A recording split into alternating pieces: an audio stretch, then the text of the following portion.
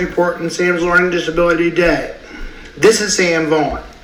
Today we're going to talk about visual processing disorder and visual spatial, also known as visual processing disorder. They're basically the same thing. This is Sam Vaughn.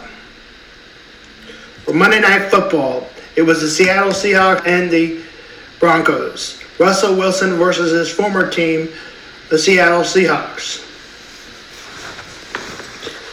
And now his new team, the Denver Broncos.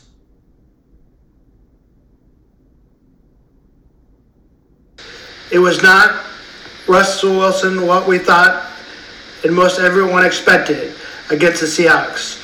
One reason the Seahawks gave up the ball on Russell Wilson. One reason the Seahawks gave up on Russell Wilson was to get rid of the ball. But last night, both teams had 2 sacks. The Broncos only had 2 sacks for both 5 yards and a total of 10 yards lost. The Seahawks lost 20 yards on both of their sacks. And Russell Wilson had over 300 yards. His biggest problem for the Broncos was the yellow flags. Broncos had 12 penalties. Another problem for the Seahawks is they fumbled the ball on the goal line, not just once, but 2 straight times, a fumble. Also, Russell Wilson and Nathaniel Hackett, who let 30 seconds tick off the clock before, on their final series, to only try a 60-yard field goal that was no good, slightly to the right or left. And it was the second longest field goal that was made in NFL history. Would have been made in NFL history, that is. Geno Smith hasn't started for 7 years. He was the winning quarterback, but Geno Smith had only 190 yards. He reminded me very much of Matt Castle, whom in a miracle year you could win 10 games. Most likely you win 7-9, or go 7-10 these days with 17 games. Matt Castle, first season he was 4-11 for the Chiefs. His second season he was luckily a season in which he went 11-4. But in Matt Castle's third season, he had started 9 games. He went 8-8. And Matt Castle's fourth season,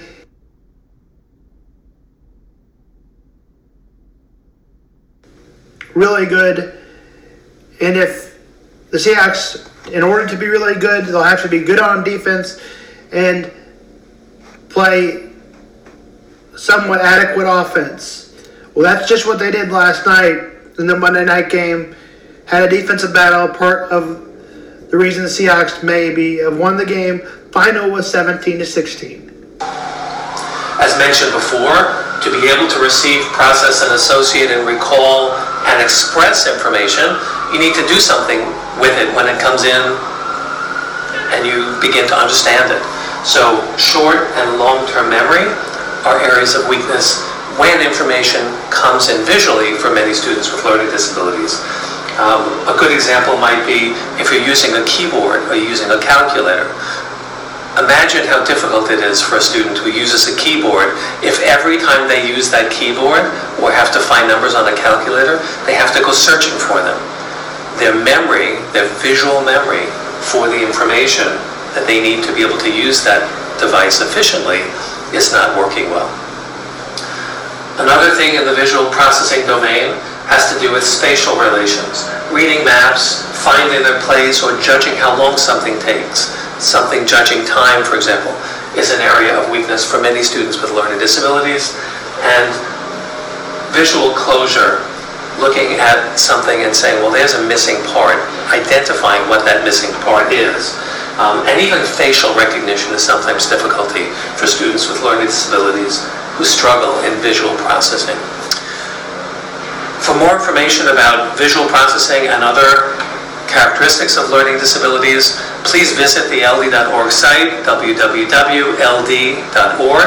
We would love to hear from you. If you have comments or would like to ask questions, please visit our website. Please write to us at ncld@ncld.org.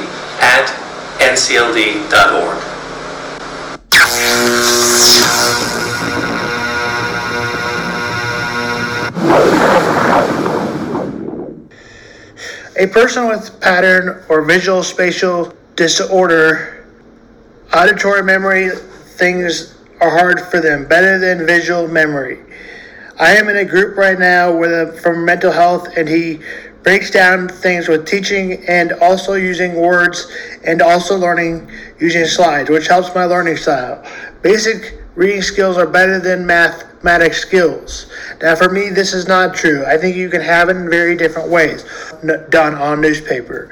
Verbal expression, reasoning and better than expression. Sometimes explaining something, difficulty, sense of direction, estimation of size, shape and distance. This is very hard for me, especially no place of landmarks or don't remember, for example, even though I've lived here for years and years and years. And I've also lived at Woodside and my apartment for 4 going on 5 years and 3 years at Woodside. For years here, and still today I have a membership at Woodside. Yet I could not tell you how to get there from here. And yet I live there too as well. Without a map, I also don't know my left and right. It's kind of funny. Sometimes I'll say, go right, and yet I point left.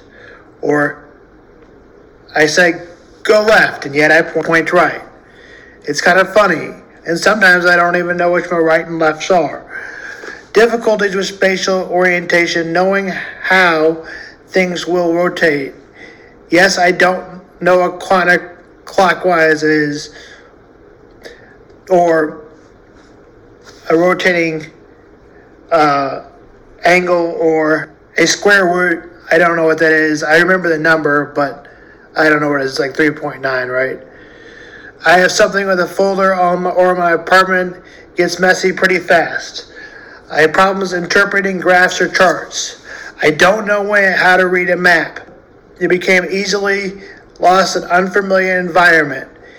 Yes, I pretty much only know my way around Carbondale and Kansas City. I also look for landmarks, but I may not remember them if I'm just in a trip for a short amount of time.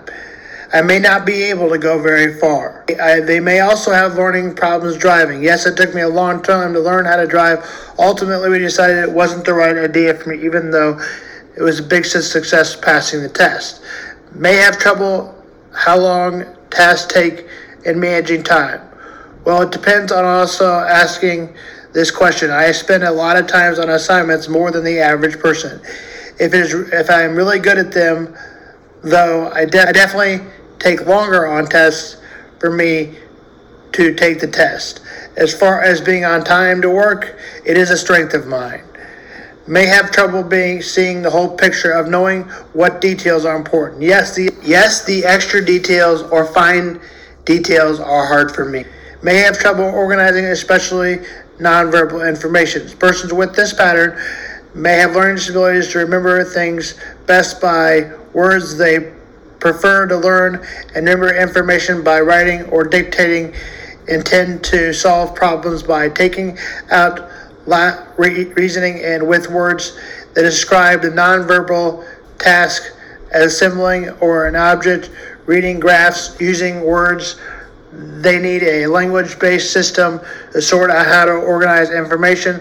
Many have very strong verbal skills and can use those to compensate well with their visual spatial weaknesses. Some, but not all, persons with visual spatial learning disabilities also have problems learning reading verbal, nonverbal cues, such as body language, facial expression. They may not pick up on subtle social cues or required to monitor their interactions. Yes, I had a problem with this when I was younger and still do sometimes today, to tell if they're upset or mad with me.